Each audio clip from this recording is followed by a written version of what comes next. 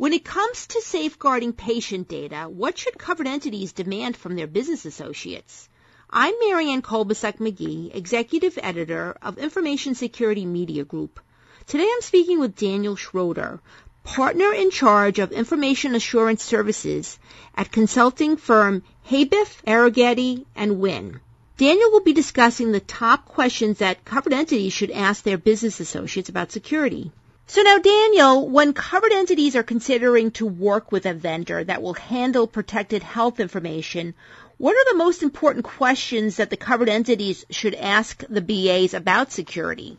Marianne, the covered entity in today's environment needs to know that the business associate understands the risk that they represent to the covered entity, that they have an effective risk management program in place, and finally, that they can provide the appropriate form of evidence to the covered entity that those right things relative to risk management are deployed and operationally effective. So now, Daniel, under the HIPAA Omnibus rule that went into effect in 2013, business associates are directly liable for HIPAA compliance. But as we know, the HIPAA security rule was written years ago before many of the sophisticated cyber threats that we're seeing today emerged. With that said, what should covered entities expect from their BAs when it comes to protecting patient data? For instance, should the covered entities expect their BAs to go beyond the basic requirements of HIPAA compliance in safeguarding patient data? And if so, what should covered entities be demanding from their BAs that goes beyond what's required by HIPAA? You know, Marianne, it's possible that there's some degree of risk management that's necessary that's over and above Omnibus or fundamentally the HIPAA security rule. But for starters, I think there's a foundational element of the HIPAA security rule that's incorporated in Omnibus.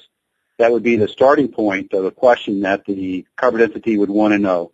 And that is, has the business associate effectively completed a risk analysis as called for by the security rule? In terms of the OCRs, audits, HIPAA compliance, and a whole lot of other anecdotal evidence related to various breaches indicates that the security rule, the risk analysis requirement of that, is something that many organizations today are struggling with.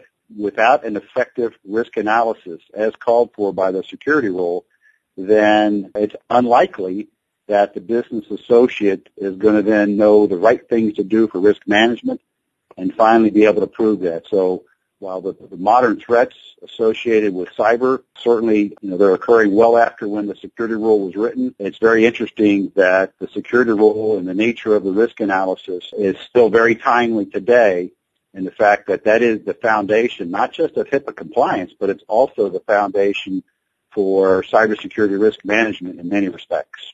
So, Dan, with that said, what kinds of assurance or evidence should covered entities expect from their BAs to ensure that the BAs are actually doing what they say they will be doing to protect patient data? Should the CEs, for instance, ask to see a copy of the BA's risk assessment and how they're mitigating any risks that they identified?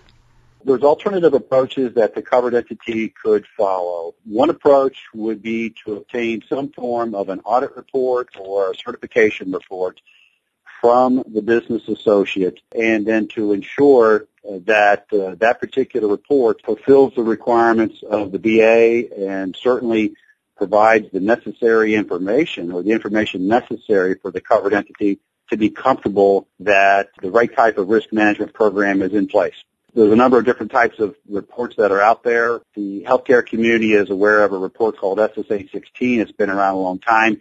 It typically is the wrong report to address privacy and security related matters. SSA 16, also known as SOC 1, can be a great report for matters pertaining to financial matters, for example, the processing of claims and the management of financial assets, but it's a very poor report for privacy and security matters. An alternative AICPA report structure and standard known as SOC2, when performed effectively to encompass security and privacy and potentially integrity, can be a great vehicle for communicating to the covered entity that the business associate has assessed, properly understood the risk they represent to the covered entity, that they've defined an effective risk management program, and that there's a set of testing over top of all of those controls to provide evidence back to the covered entity that those controls are deployed and operationally effective for some extended period of time, such that it provides the covered entity comfort with respect to the business associate's risk management. So those are a couple of alternatives that are from the AICPA. There's another product that's out there from HITRUST. Many in the healthcare industry are familiar with HITRUST, and so it is a more of a, let's call it a branded form of certification, where the foundation of HITRUST is what's known as the NIST 853 standards put forward by the National Institute of Standards and Technology, widely recognized security framework, as well as a lot of the structure for HITRUST was modeled after ISO 27001, another widely recognized security protocol. So many in the healthcare community like the HITRUST structure because it's tailored for security purposes in the healthcare setting, and so that's great. So you could get a HITRUST certification from a certified HITRUST assessor. And then recently, the AICPA has, in conjunction with HITRUST, come up with a model whereby HITRUST is also can be incorporated under SOC2 reporting, so that a business associate could produce an SOC2 report that is extended slightly so as to incorporate that which is represented by HITRUST. That's another alternative for the covered entity. So, Daniel, when you work with covered entities and business associates, when it comes to their business associate agreements, what do you see often overlooked or neglected that should be part of these agreements that would help with the assurance that the BA is actually going to do what the CE expects? I think this whole area, Marianne, associated with governance and risk management of vendors is something the healthcare industry struggle with and other industries as well. But it comes down to whether it's a part of the BAA or it's just ongoing vendor management is really ensuring and having the right protocols in place for the covered entity to have complete assurance that the right things are happening from a risk management perspective. Too many times, Marianne, a covered entity will see that a business associate has some form of a report, and that report purportedly addresses privacy and security related matters or other matters for HIPAA, and the covered entity might assume that the mere existence of that report actually is evidence that their risk management needs are represented, when we know that in many cases that's not the case. And it's not necessarily something intentional on the part of the BA where they're intending to deceive the covered entity, but it's from a lack of understanding or confusion about what's in these reports. So I would say that to protect themselves against the possibility of that happening, that whether it's part of the BAA or ongoing management or oversight of the vendor/business associate, that first and foremost get real proof that there is effective risk management program, starting with, is there an effective risk analysis that underlies and that is performed in the context of the services the BA is performing for the covered entity? Then as the business associate, actually can they provide evidence as well that they've aligned a risk treatment program or risk management program in conjunction with that risk analysis?